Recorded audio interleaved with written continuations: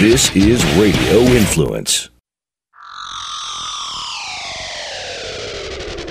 This is the place that the UFC and Bellator come to for the inside scoop of what's going on in the world of mixed martial arts. The doors of the gym are opened up just for you.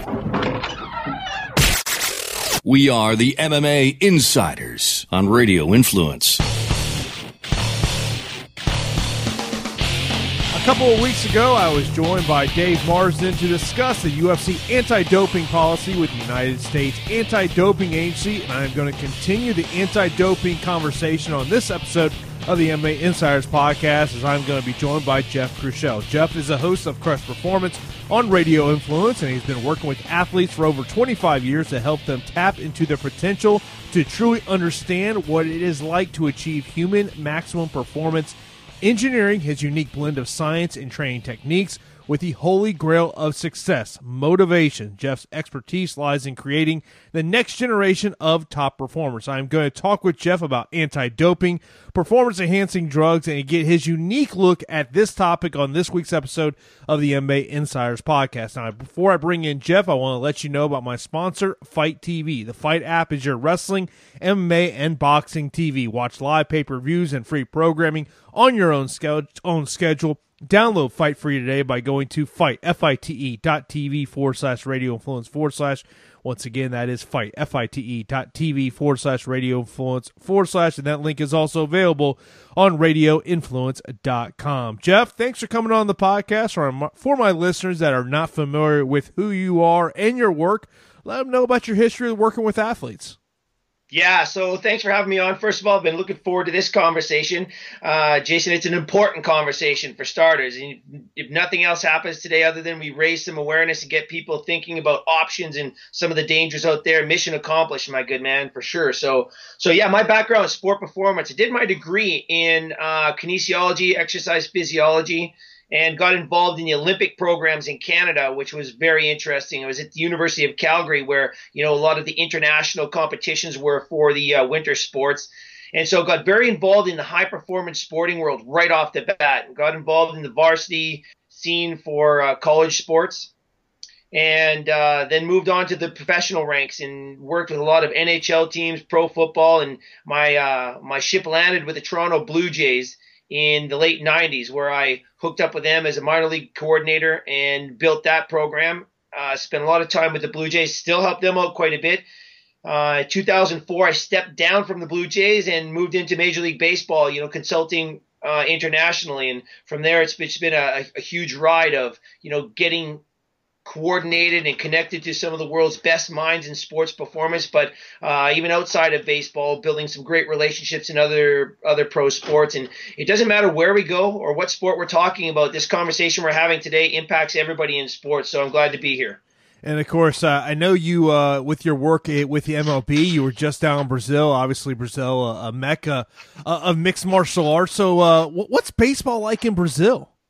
Yeah, I was very surprised, actually. There's a deep culture. Now, it's pocket-oriented. There's over 2 million people in Brazil. And, you know, soccer, football is probably their main sport, of course, down there. But there are these rich areas of baseball culture. And there's some great players coming out of Brazil, for sure. So we're down there trying to build the infrastructure so, you know, young players can grow up and aspire to go to college or play pro or just grow the game at a grassroots level in Brazil. So it's fantastic. It was a real treat. The facility there is one of the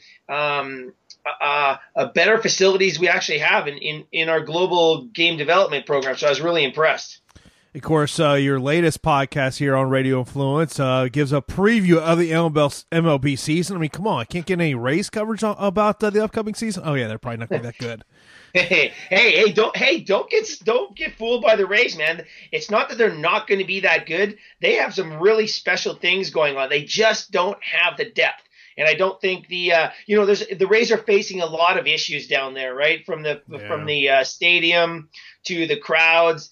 To ownership issues, but they've got some really interesting things going on, and they've made a lot of news here in spring training, you know, paying attention to the sports science side. They're letting their guys sleep in a little bit. That's going to pay off, but I think that just sort of gives us a little insight as to how progressive they're thinking and trying to do what they can with their smaller budget and the team they have. But hey, don't let the Rays not surprise you this year, because I think, if you just watch them from a fan perspective, they're going to be fun to watch. Oh, look, I'll still be watching. I mean, obviously the stadium issues going to be interesting. Stu Sternberg coming out this week and not exactly having a lot of great things to say. I think ultimately, wherever this team is with a new stadium, I don't think Stu Sternberg's going to be the owner. I think that ultimately this team, someone's going to buy this team. I know a lot of people here in Tampa think it's ultimately going to be Jeff Vinik. I don't think it's going to be Vinik. I think it's probably going to be someone else. But the crazy thing is, as much as they have the attendance issues, they have some of the best television ratings in all of the league. Yeah, isn't it crazy? And again, I find that really interesting. But kudos to them. There's something there, Jason. Most definitely, they just need to get that ship straightened out, and I think it could be real special, man. And of course, that stadium is going to be the clincher. Oh yeah. It's but I think they go through a problem that a lot of sports teams have is the at-home experience to watch sports is so much. They've made it so easy. Whether we're talking about MLB. Or any sport, and even MMA to a point of that, where people can sit in front of their computer and watch the events. But obviously we want to talk about anti-doping, and I first off want to start off talking about supplements, because with what has happened with the UFC, with bringing in USADA to run their anti-doping policy, we have seen multiple fighters test positive for a banned substance, and basically it's, hey, I didn't know I was taking that. I was taking these supplements, and I think that Jeff Nowitzki has done a very good job of kind of being that liaison between the fighter and USADA, and helping fighters out in terms of, hey, send me everything that you're taking, and we can find out. And in some situations it has been, hey, there's a banned substance in this supplement. For you, I'm sure this is a story you hear all the time in your dealings with athletes, and maybe for an MLB player, it's a lot easier to go out and get things tested because overall they're making more money than a fighter is. But do you think there's ever going to be a time where the supplement industry actually starts getting regulated with what's actually in these supplements? Yeah, you know what? That is a great question, and it's something that we've been questioning for a long time. I don't think so, because I think that regulation is going to have to come from a government level. And unless the FDA and FTC really get the support from the federal government, Jason, I don't think it's going to happen. Listen, the supplement world is one of the shadiest, darkest, uncontrolled industries in business. And I'm telling you right now, it is a $60 billion business. If we look at the sports supplement weight loss industry, and they're predicting that the entire dietary supplement industry is projected to reach about $278 billion in revenue by 2024. And I don't know if we're ever going to have the means to go up against that industry, but here's what I can tell you. The story really starts in the supplement industry back in 2000, 2001, when the IOC was faced with this very same conversation that we're having with the UFC. Some of their really respected top athletes were testing positive, claiming that they didn't take anything. So when they got to the bottom of it, the fingers pointed at these dietary supplements that they were taking, innocently enough, right? So the IOC is going, okay, look, these great ambassadors, we just don't believe they intentionally cheated. Let's find out what's going on. So in 2000, 2001, the IOC went out around the world and grabbed 634 dietary supplements just off the shelf. It could be the little health food store down your street, for crying out loud. They went to 215 different stores in 13 different countries, and they tested these supplements. And what they found in 2001 was that almost 15% had ingredients that weren't on the label that would cause a positive test. Now, fast forward to today, some of the recent studies that have been done today, about 25% of the supplements on the market have ingredients in them that aren't on the label that would cause a positive test. And that's a big number, and it's a dangerous game to play. Now, Jason, listen, some of these are intentionally spiked, and some of them are cross-contaminated due to poor production protocols. So it is a real issue. The bottom line is this for the athlete, and this is what WADA will say, and this is what happened with Sharapova. At the end, the athlete is solely responsible for what goes in that body. So it's a tough spot for them to be in. That's what I've always said is, I mean, you feel bad for an athlete if they take something and they didn't knowingly no banned substance in there. But at the end of the day, you have to know what you're putting in your body. I mean, even for me, it's just the average Joe that tries to go to the gym 4 to 5 days a week, and if I'm going to the local nutrition store, I'm sitting there going, hey, am I trusting the person that's in this store that they have the knowledge of what I'm trying to accomplish, and B, is there something in there that's going to kind of mess with my body that obviously it's not what I'm trying to accomplish.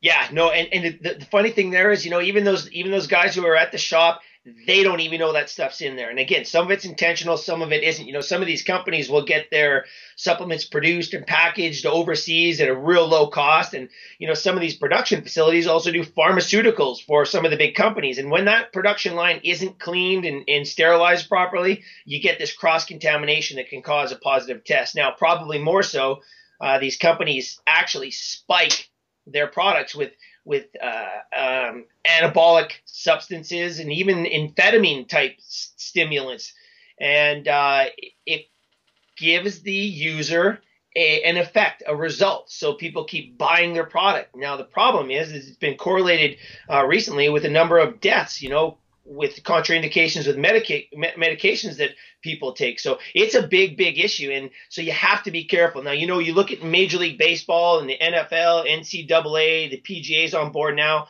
They're all looking at this certification program for supplements. And we have Informed Choice. We have the NSF Sports Certified. And these are good programs. At least there's something going on out there. But when it comes to WADA and USADA, they'll have nothing to do with saying yes or no to a supplement. All they'll do is give you a list of stuff that can't go in your body. So again, there's just no escaping it.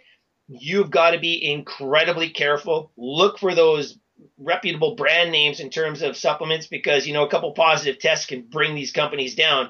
But you want to certainly look for the NSF certification and the Informed Choice as well.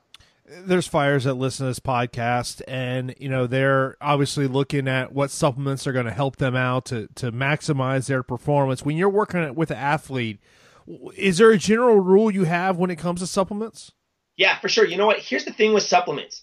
If you just look at the name supplements, that's sort of our cue to really get our mindset around it. Look, we use supplements simply because our guys can't eat enough or regularly enough over the course of the day real food. We supplement our good diets, our well-rounded diets, with supplements. Now look, when we talk about nutrition, our bodies work on this 24-hour clock. When we design our programs for our athletes, it's a 24-hour window. So, if a guy gets caught traveling or misses a meal or two or hydrates or misses a feeding pre or post training, we never make more than a 24-hour mistake. And if you start working with that kind of a mindset, you can get a lot done, Jason, for sure. But the supplements we plug into the program to fill the gaps where we're maybe not able to eat a whole meal or regular food, or some of these guys are eating 10,000 calories. It's not possible to consume that much food over the course of the day. So some of these supplements come into play for sure. So it's very individual and it's very strategic as well. We don't just go loosely out there and, slam down a couple protein shakes, because there's protocols there based on the dietary needs and the training of the athlete for sure. So it's an actual beautiful dance once you get into the rhythm. When I had Dave Marsden on the podcast a couple weeks ago talking about USADA, one of the things that really stuck out to me, what he said was the athletes of the past are basically, or let me phrase this, the athletes of today are paying for what the athletes of the past did, and particularly with what's happened in cycling.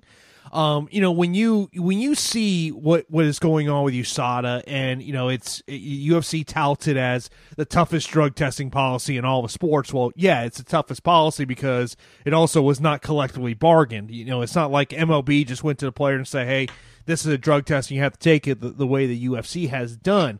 What's your thoughts on USADA and how they go about implementing their program?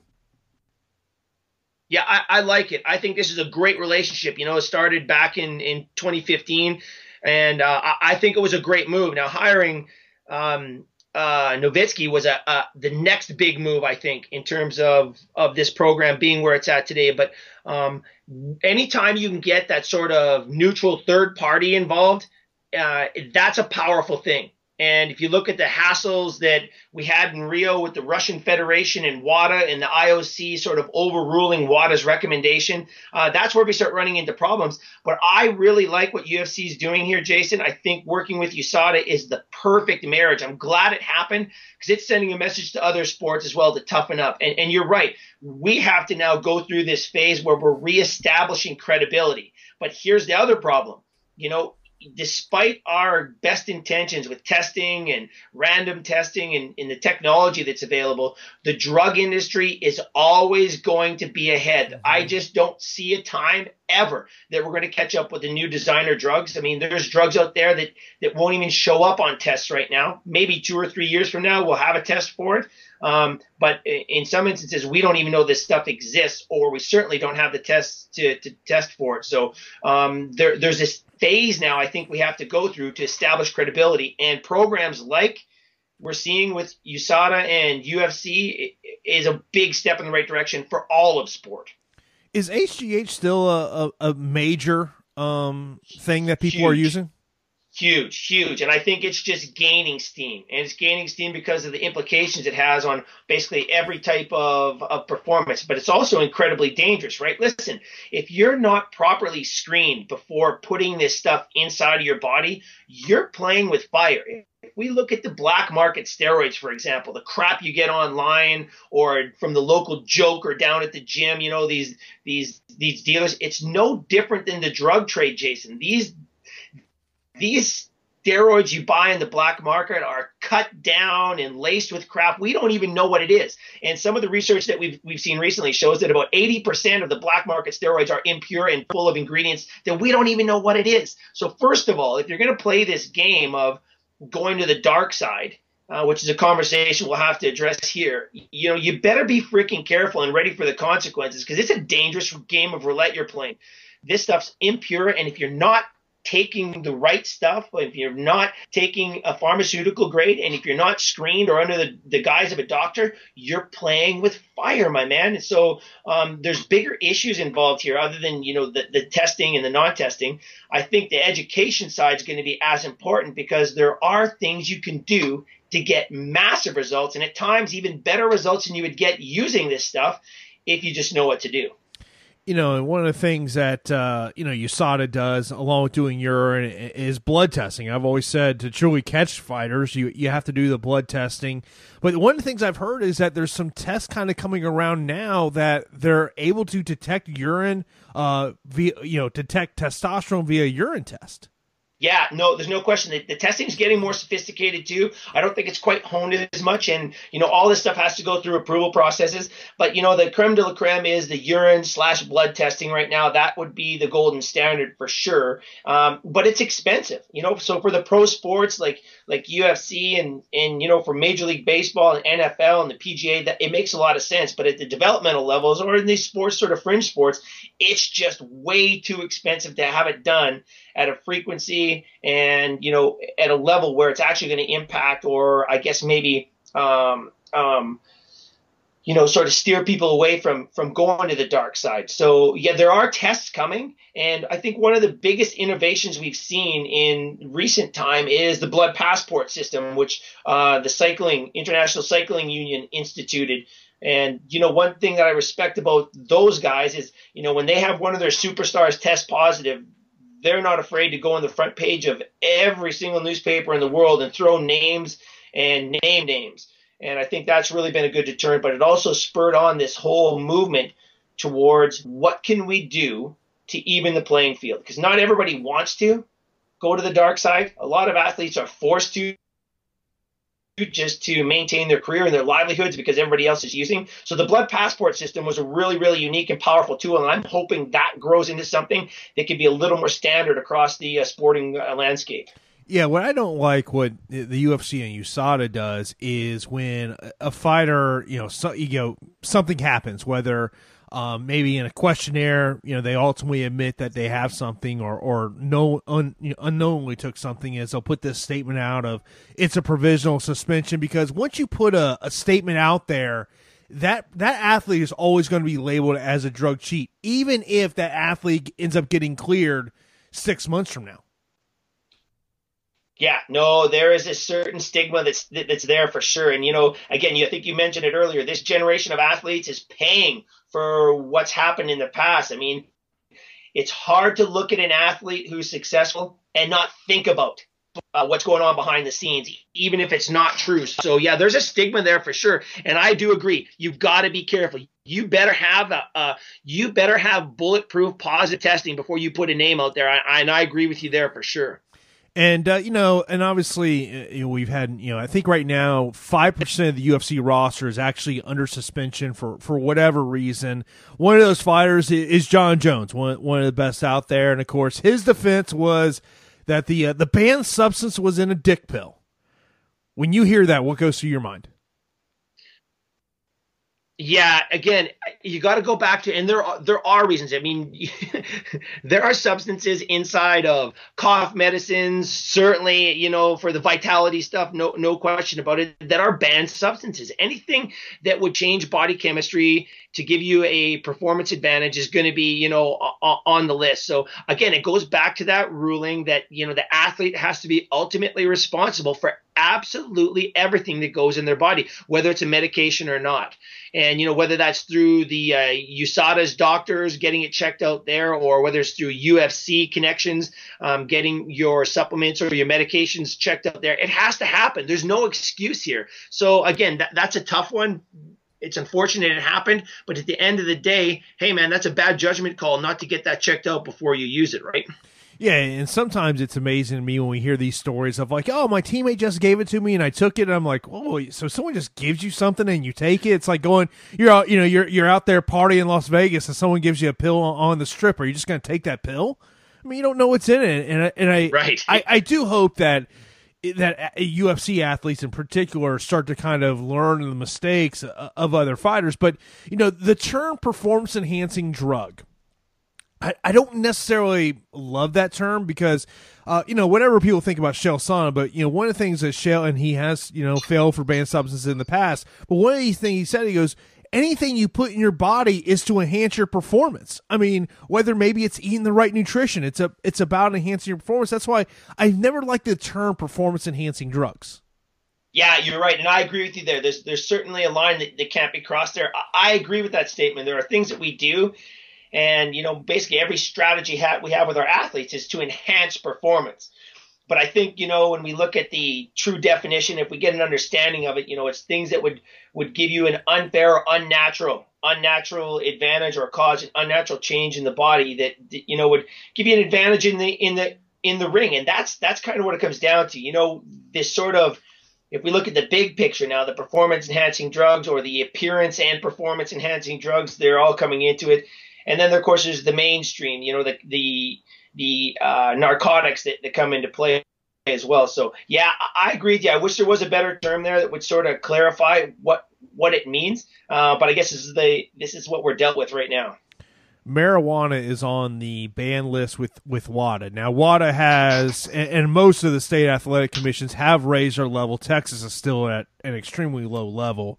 50 milligrams, where WADA is 150. What's your thoughts? Because it's a huge topic in MMA circles about marijuana. What should be the limit for it? Should it even be on the ban list? I mean, and I've talked to executive directors about this, and the thing that they say to me is, look, you don't want a guy walking into whether it's a boxing ring or an MMA cage on fight night stoned. So, what's your thoughts about marijuana on the ban list? Yeah, I don't mind it. Again, it's sort of a mixed bag of tricks, especially as we look at the legalization of this stuff in the general marketplace, right? So we're going to start saying, hey, look, we're going to start measuring for alcohol before guys go into a fight. So it's kind of a Pandora's box. I don't mind that it's there for safety reasons, maybe more than anything. I don't necessarily know that it gives a fighter an advantage other than it might help them, deal with anxiety and nerves. But does it actually provide a performance enhancement? That's the argument that still the jury's out on that one. So, right now the 150 milligrams seems to be the holding point. So again, I'm not necessarily against it. I don't mind that it's there. I just don't know if it's quite necessary yet. So it's one of those sort of gray areas for me. There's a thought process that a reason a lot of athletes have gravitated to marijuana is for basically a rehab type purpose. Do you think that's a big reason why a lot of athletes have turned to marijuana?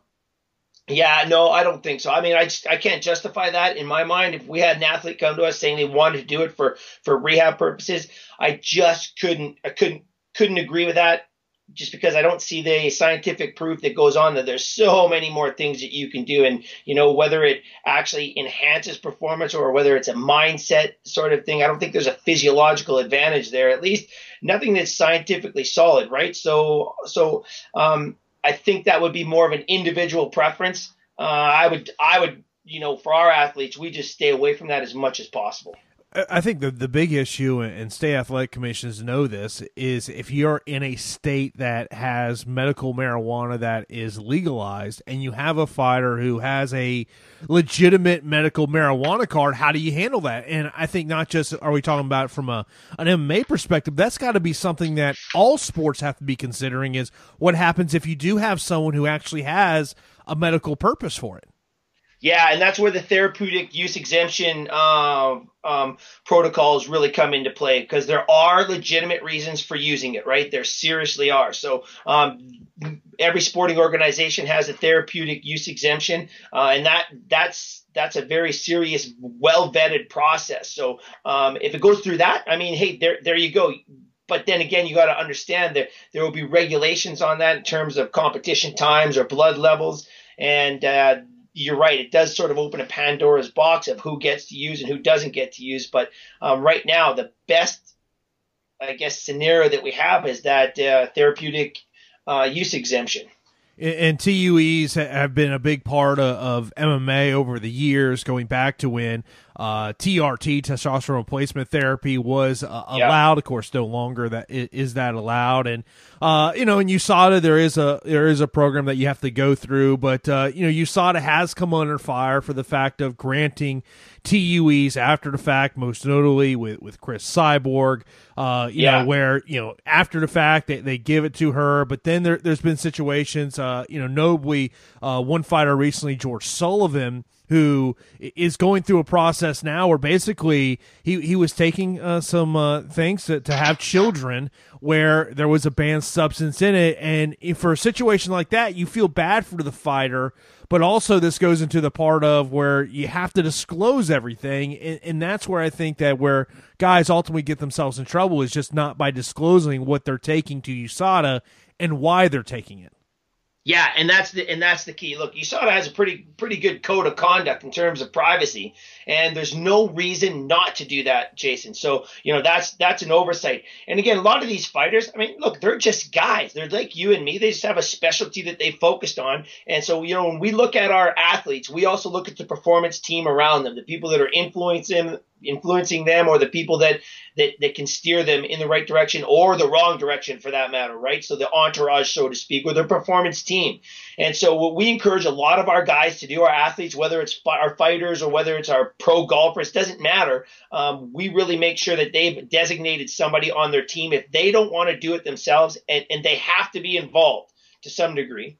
But if they don't want to do it themselves in terms of getting supplements or medications vetted, get somebody on your performance team that will do that for you, and it better be a trusted person, because look, that's just an oversight and that's unacceptable. Again, that falls on the athlete. You've got to get this stuff vetted out.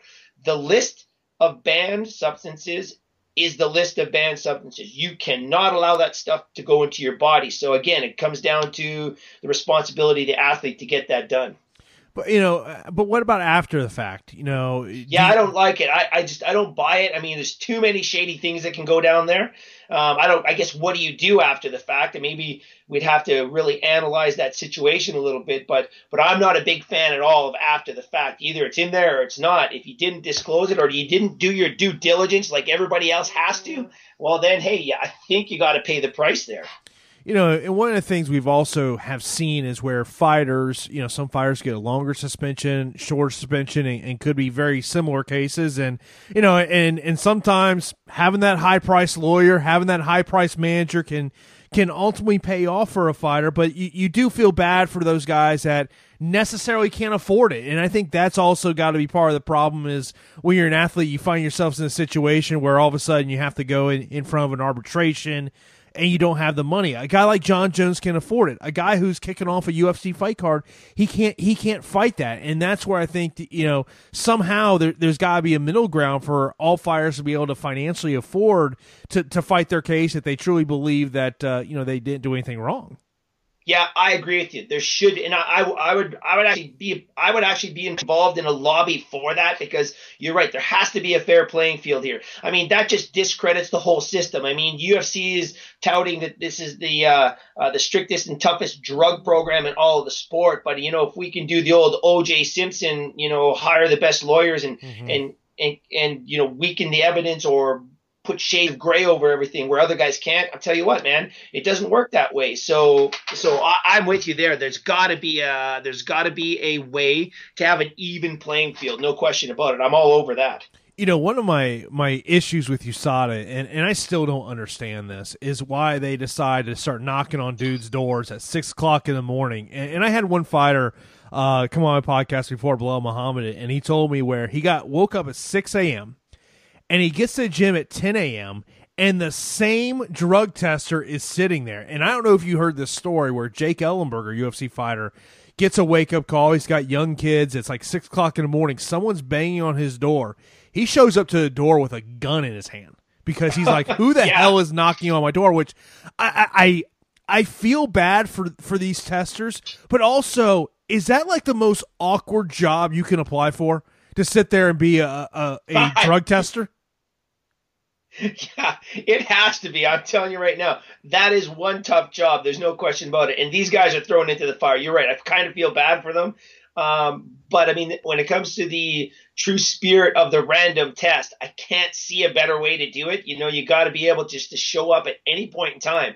And so when you're part of that USADA testing pool, I guess that's just kind of the stuff you got to be prepared for. Now, when it gets outrageous or when an athlete gets targeted for maybe no good reason, then we have an issue, of course. But yeah, man, that random testing can be let's say a trying experience. Let's put it that way. Like, I've heard stories from fighters about what happens, and like literally, like the person is standing right next to you as you're peeing in a cup.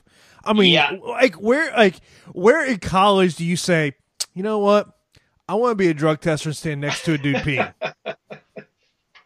Yeah, I don't know what that course looks like. I didn't see that on the curriculum, but yeah, man, that's takes a special person to do it. But yeah, man, they got to watch that stuff go out and into the cup. That's their job, to make sure that there's no way that it can be a falsified specimen. So yeah, that's a tough job, man. I don't wish that on anybody. And I thought one of the most interesting things that I recently heard is, because you see these, and USADA is very transparent about who's getting drug tested, how many times they're being drug tested. They're very transparent about, all of that and updating those figures pretty regularly.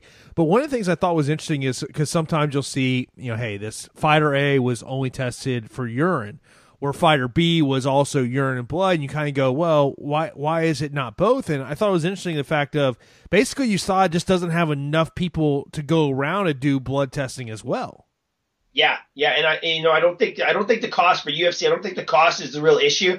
It's resources, right? So again, part of the random testing protocol, I believe the way it shakes out is, the blood testing and the urine is incredibly random, and so you could be targeted for both or one or the other, depending on what's happening at any point in time. So it would be nice to see sort of a consistent approach across the board, but then again, if this is where we're at this point in time, it's not the worst case scenario. I think, the number one thing we want here, Jason, with these programs is just a deterrent. We want to raise awareness. We want a deterrent. We want to try to even the playing field. That's USADA's prime directive, is even the playing field. And hopefully this does it. Just the threat of a random test can really change an athlete's mindset. And let's get to the root of it, though. Like, let's go to the real root of what's going on out there. Look, in my experiences with athletes at every single level of sport, and I'm talking some of the best athletes in the world, right to grade school kids who are just passionate about sport, The reason they go to the dark side is because they don't know what else to do. That's the problem. And, you can imagine with all the money, and you've had this conversation before, with all the potential earnings that are out there now in professional sport, there's a serious, carrot hanging there that might tempt somebody to go to the dark side. And what we always talk about with our athletes, and it doesn't matter whether I'm working with an individual athlete or a team or an organization, early on in the relationship and annually, every single year, I will sit with either the athlete or the group of athletes with no other coaches, no other administrators around, and we will have a talk about steroids. And here's what I want to know from my athletes, and it's like attorney-client privilege. This is like the vault. I want to know if they're using, what they're using, and they don't have to say it in the group. I just want them to know that, hey, I would like to know. So one, I can make sure that they're not killing themselves. And two, if something does happen, at least we have a frame of reference to why it might be happening. The second thing I ask for is, hey, if you have used, what have you used? Because if something does go wrong, at least we have a reference point of what one of the issues might be. And then the third thing that I always address with the groups, and this is any level of athlete, is if you're thinking of using, come talk to me first. And I'm quite blatant about it. I will talk you out of it, and I'll show you how to get results that are better or above and beyond anything you can get while you're using these drugs. So that's an important conversation to have. And, if we look at where we're at right now, just think of how popular UFC is, man. These guys, they have a massive following, but they have like a cult-like following. These fans are passionate, and they're young fans as well. This isn't like a baseball fan group. We've got a hip, young, really cool fan base for UFC. What these guys do, don't think for a second it doesn't influence what young athletes are thinking, athletes that might want to aspire to a UFC fight card one day. And so when we look at the surveys, 77% of young athletes say that when they see the pro guys using, it puts pressure on them to use because they think it's the only way to get there. So there's a lot of intricate things that go on in this discussion, more than just our pro guys using. There's a big picture here, I guess, is what I'm trying to say. It's interesting, something you brought up there with teenagers, because you had a very eye-opening show here at the beginning of the month on March the 1st. If you go to radioinfluence.com or iTunes, Stitcher, and you listen to Crush Performance, it was steroids are your kids using? And when I listened to what you had to say, some of the stuff, it truly baffled me about teenagers. And look, growing up, I played sports, but never even considered, using anything like that. I mean, I think when, I was going through high school, creatine was probably the biggest thing that was really getting talked about. But it was so scary to me, the facts you were bringing up in that show. And, and there may be people listening that have kids, and this is a conversation that if your kids involved in sports, you probably got to have. Yeah, listen, and I say this humbly, of course, Jason, but if you're a parent, coach, or teacher that's involved in sports, or not even sports, just around kids, you should really listen to that show, because that's the no BS version of what's going on out there. And it's scary as hell, man. And here's the interesting stat from high school kids, surveys that were done on high school kids. 85% of kids said that they've never had a conversation about PEDs and drug use in, performance enhancing, appearance enhancing drugs with a parent, teacher, or coach. And it just doesn't happen enough. We just want to have these conversations. But when we look at the fact that, about 1.5 million school age kids in the U.S. admit to using, and there's way more that didn't say anything, it's a scary number.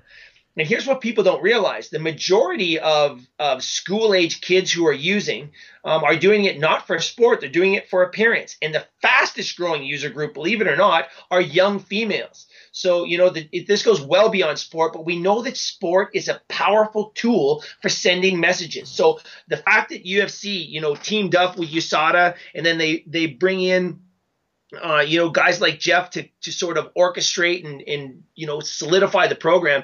This sends a strong message, I think, culturally to kids who are coming up. So I love what's going on. But here's one thing I want to say just about the teen things. The average age of first use is 15 years of age. And that's a number I think we all need to focus on. In one of the stats you bring up there was something I wanted to bring up was you're talking about the fastest growing group is young females, and of course, female MMA has come under the microscope over the past couple of years, most notably because of Ronda Rousey. We've had a case here or there where a female tests positive for a banned substance, but do you see a difference between what females are taking as opposed to males in terms of enhancing their performance? Well, here's the thing. If they're under the guise of somebody who knows what they're doing, yeah, it's dramatically different if they know what they're doing. And again, I'm not endorsing that. Don't get me wrong. But, most of these athletes at the highest level, they have doctors or medical people on board to guide them in the right direction. If you're just some kid or some guy fighter in a club somewhere who's getting it from the guy in the locker room or down the street in the alley, you better be freaking careful, man. I'm just telling you, it's a dangerous game to play. But yeah, we certainly would treat, our female athletes different than our male athletes. The problem is most of the athletes out there at any level have no freaking clue what they're doing. So again, just stay away from it. And again, if you're not getting screened properly, if you're getting this stuff on the black market, I can't say this loud enough. It's like a game of Russian roulette, Jason. It's a dangerous, dangerous game to play. So understand that most of these steroids and most of these substances have come out of medical research.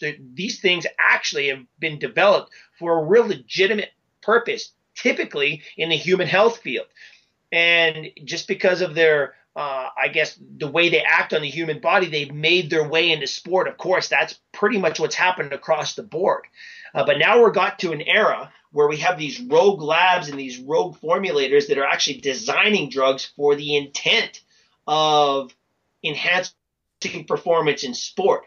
And this is where the new age comes on. And the real fight is yet to come, I believe, because now with the testing that's going on and the enhanced testing, and UFC is one of the leaders along with Major League Baseball, really pushing the envelope. WADA is gaining more power. IOC just announced here late last year and early this year that WADA is getting tremendously more independent power to go out there and test. What it's doing, it's pushing these rogue guys to the next level, to futuristic stuff that we just haven't tested yet. So it's a game of catch up, and I just don't think we're ever going to catch up. And that's why I think I like the blood passport system. It's just not cost effective right now. In MMA, one of the things that gets talked about is expediting test results. Does that happen in organizations like Major League Baseball where they're telling these labs, hey, we want this back ASAP? I can't comment to that. I don't know for sure, but I think there's a pretty consistent time frame from the test to from the sampling to the testing, and it's a pretty consistent ebb and flow. And I think maybe under certain circumstances where there might be a lead or sort of like a whistleblower kind of a scenario where they have maybe some reasonable intent or reasonable information suggesting that there's cheating going on, they may expedite it. I haven't heard of that, so I'm not sure, but I can see that happening, no question about it. Yeah, I mean, particularly in MMA, I think it's huge because, hey, if you got a guy coming up with fight, I mean, and most notably where this really comes in is actually back in last June with John Jones and Brock Lesnar, that the Canadian resident Brock Lesnar, right? Even though he's really an American. Yeah, right. Exactly. He's got his card, though, man. He's got his card. Well, and again, that's something that UFC is unique, right? Because they have the different time frames for the different athletes. If it's an athlete that stepped away from UFC and wants to come back, there's a 6-month window. But if you're a last-minute call to a fight card because of an injury or whatever reason, you have to be in the testing pool for 1 month. So there might be an expedited situations there because of the different protocols that UFC has for their testing. But I think once you're in the testing pool, things are fairly consistent. Yeah, they are. I mean, and obviously USADA has put in some new regulations that actually go into effect April 1 in terms of, being in that testing pool and not. Which is also interesting is if you have to if you announce your retirement, you actually have to disclose that retirement to USADA so you go out of the testing pool. For instance, Uriah Faber, retired at the end of last year after having a fight in his hometown of Sacramento. However, Uriah Faber was tested a week ago because he still has not exited the testing pool, which sometimes maybe a guy says, I'm not going to exit the testing pool because I might want to come back at some point. And, George St. Pierre is going to go through that situation with, right. Him coming back, and and George has always been very pro drug testing. For years he has talked about this, and And I remember one time, and this was before USADA became prominent with the UFC, he and other fighters, and I know fighters have used this company in the past, is VADA. But it seems like you don't hear much about VADA anymore. Yeah, no, and I sort of think that they've sort of gone to the wayside because these more substantial, recognized organizations are coming on board. So, yeah, you're right. I actually haven't heard a lot from them lately, and I actually haven't even thought of them, to tell you truthfully. So, yeah, that's an interesting point. I'm not sure. It's also interesting to me is, when USADA came in, regulatory commissions kind of – they had their guard up. But as time has gone on, I think they basically used USADA as – more as an education purpose, and really that's what anti-doping is all about. It's about educating yourself, and anyone who listens to Crush Performance, you get educated every week. Yeah, and there's no question. That would be the mandate. First of all, they want to try to even the playing field and deter, but education is the number one priority. I think from WADA right down to all their affiliates, USADA being one of them. Up in Canada, you have the Center for Ethics in Sport, who operates very, very closely with USADA to regulate North American testing and protocols. But education is the absolute key. The problem is I don't know if we have a strong enough platform yet outside of the sports to really let people know what the options are. And that's something that I think, should fall under the guise of WADA. Here's what WADA and USADA, they don't do. As we talked before, they won't tell you what supplements you can take or what supplements are safe, because there's too much liability there. But they also don't really give you good information on what you can do outside of going to the dark side to really get results. And Jason, that's where you need to find those real solid experts in the industry, the performance industry. And they're out there. There's guys out there. And listen, we have taken athletes who've used drugs forever, cleaned them up, got them healthy, trained them, turned them around, rebuilt them from the ground up to get results that they never even dreamt of while they were using. And so it can be done. When we take our athletes in, one of the first things we do is as I mentioned, we have a very serious conversation about usage, because it's just a reality in professional sports, especially at the higher levels. And if we get an athlete who hasn't used, man, I'm telling you what, it's like a clean slate. There's so much you can do. And again, some of the results we've gotten to supersede anything you could get when you're using. And again, if you don't know what you're doing when you're using, you're playing Russian roulette, man.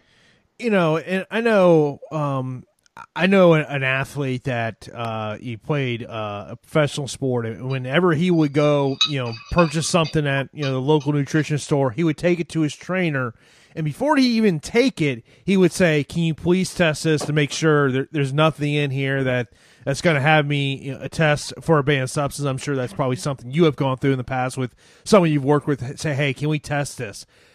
But how expensive is it for the common athlete who is a quote-unquote independent contractor like a fighter is to actually go out and get a supplement tested?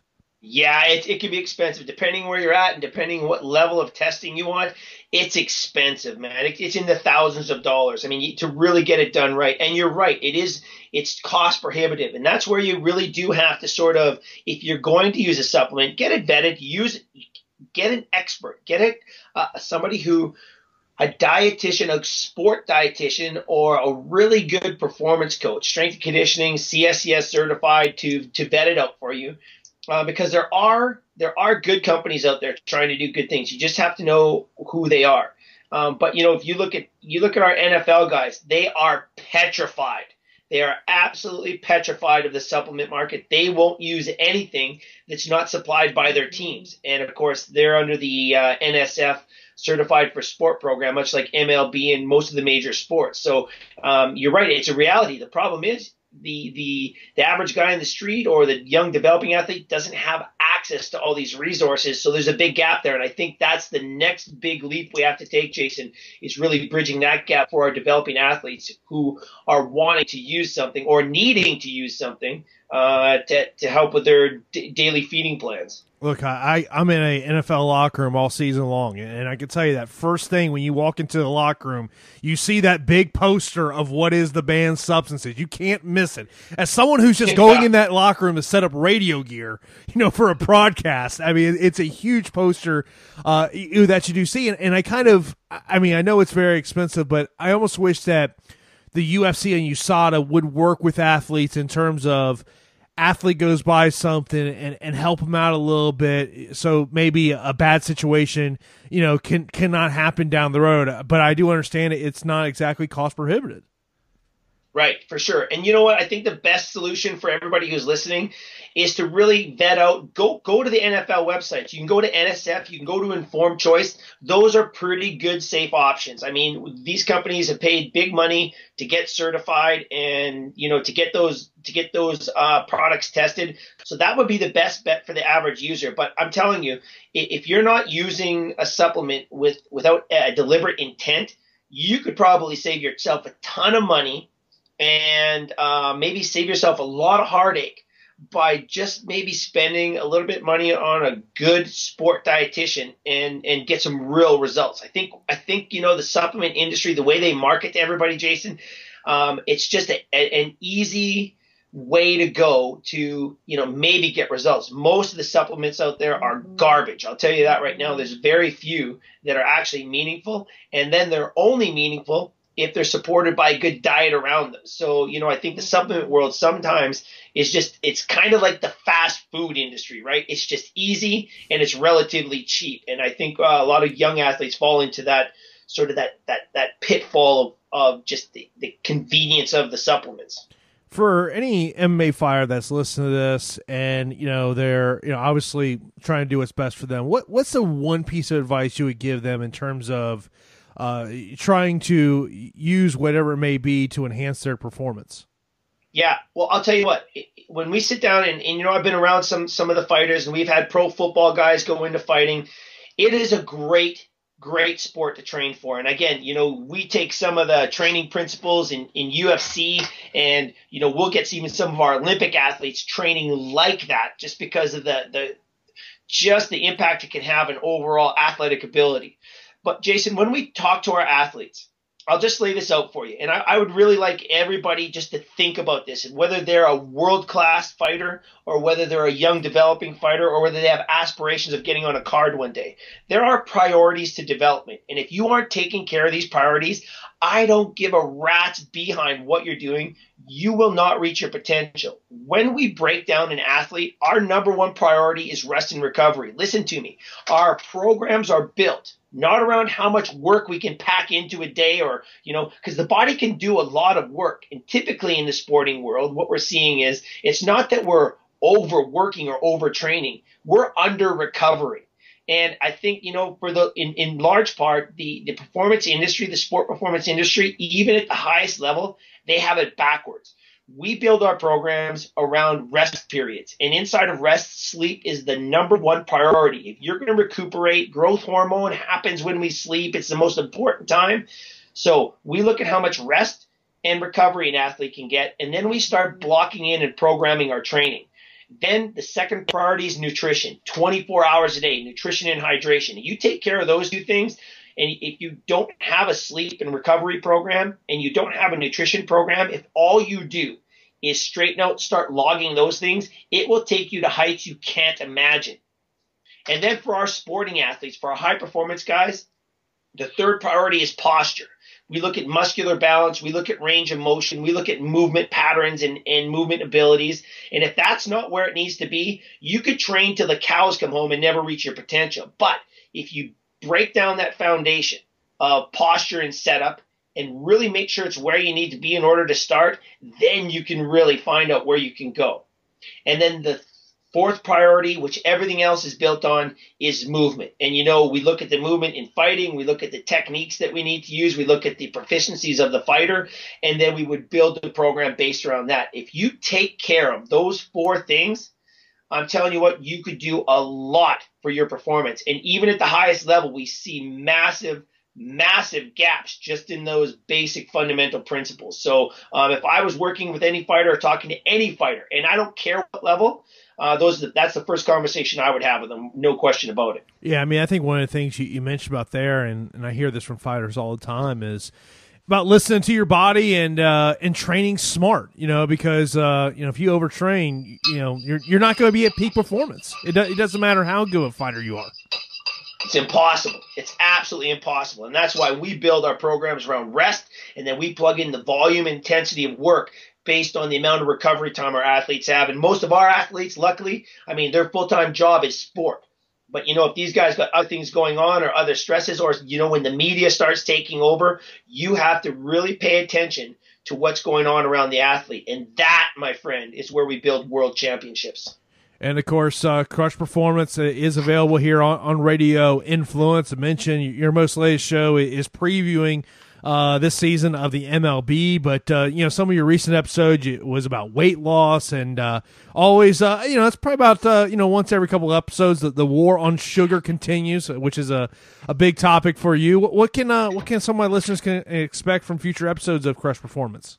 Yeah, so we've got some cool stuff coming up. This week we're talking about, so we have hockey going into the off season. And one of the big mistakes we see, again, at every level of the game is, what should a hockey player be doing in the off season? And so we're talking about the offseason for hockey, and as baseball comes into play, we're talking to some of the experts from the Red Sox about, getting properly prepared for the baseball season. The war on sugar will continue. And here's just one other thing that I think a lot of athletes, Jason, don't know as we're talking about, maximizing performance. Sugar destroys performance, period. We're going to have a big episode coming up probably in May about the impact of sugar consumption on performance, but some of the recent research on testosterone growth hormone and nitric oxide and sugar consumption is alarming if you look at the amount of sugar in our diet. So the war on sugar will continue, and we're going to be looking at talent and talent development. And is talent irrelevant? What happens if you just put a person into an environment where there's absolutely no choice but to become expert at something? And the power of environment is a great conversation to have. So we're looking forward to the next few episodes on Crush Performance. I thought one of the most interesting episodes, and there's a lot of interesting episodes that you had, was the fact of the meeting of the minds between the Edmonton Oilers and the Kansas City Royals about how they're doing these things. That was very interesting to me. Yeah, it's fantastic. And the great thing is I know the Kansas City guys very well, and I've done a bunch of work with the Edmonton Oilers. And it was a couple years ago. Edmonton has really got a very progressive athlete development program inside their organization. And they just wanted to reach out to other sports and see, hey, what's going on in other sports? What could we learn from baseball, for example? So, I go sit and talk shop with those guys, and they were sitting there, and we were having lunch one day. They said, hey, if you were going to suggest a team to look at in terms of their development and their player development, which team would you look at? And this is a couple years ago. I said Kansas City without a doubt. For the last 5 years, Dayton Moore and the administration over at the Kansas City Royals have really turned a leaf to player development. And with a smaller budget team, they're doing some great things. So finally, just this last January, the Kansas City Royals flew up to Edmonton. They met and they shared ideas. And I think it was really interesting when we talked to Kansas City afterwards and we talked to the Oilers after, the takeaways they got from the different sports. And I thought it was really interesting to hear how they're going to implement and use information from different sports to steer how they go about developing the talent inside of their organizations. Yeah, it was a fantastic conversation. So before we get out of here, do you got a World Series pick for me? Hey, so, I hate to blow it, but you can go to the podcast and listen. My number one pick this year for the World Series, we'll see how accurate I am, is Boston. I've got Boston at the top of my chart right now. They're doing some really cool things. They might not have the depth. I'm just going to watch them with interest. But I picked Boston to take the whole thing, and I'm not lying. Last year, I was so choked in my top 10 teams to watch for the Major League Baseball season. Cleveland didn't make my list, so I look like I look like an idiot, and I can't figure out how Cleveland didn't make my list. And again, the list isn't necessarily built by who's going to win.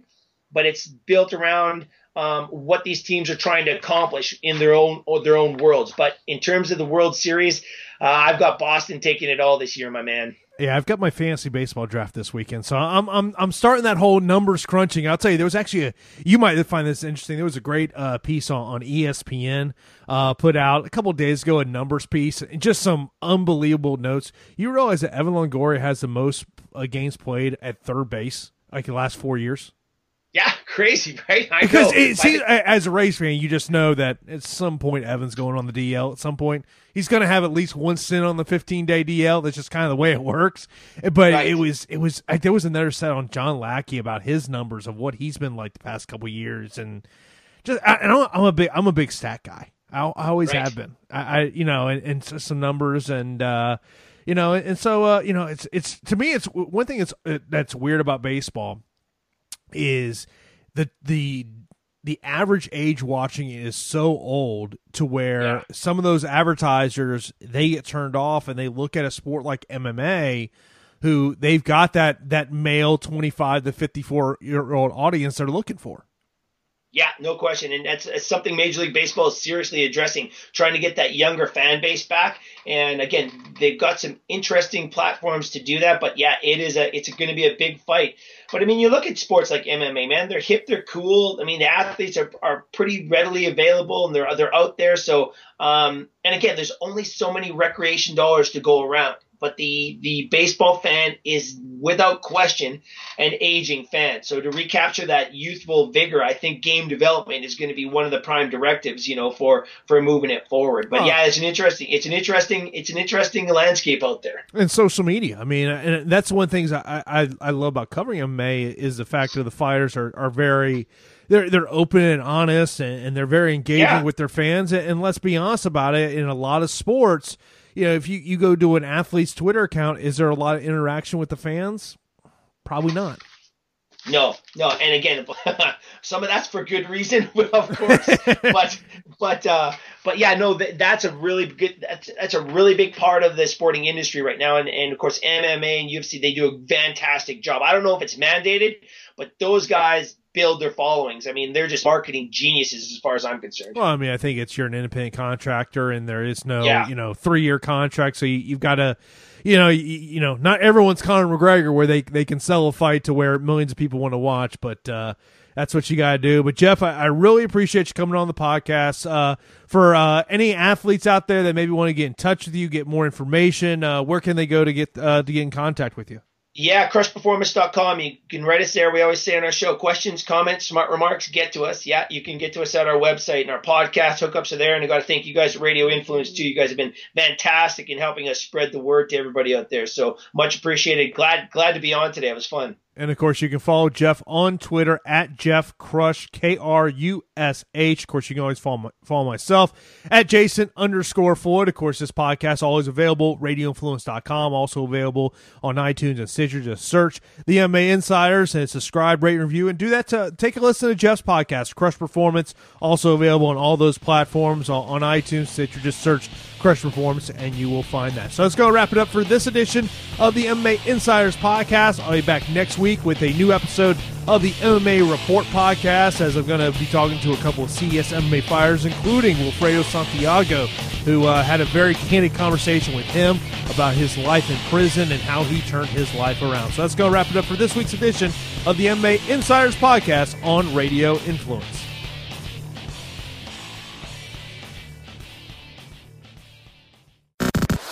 Here is Kevin Kennedy and Rich Herrera with an Inside the Dugout quick fix.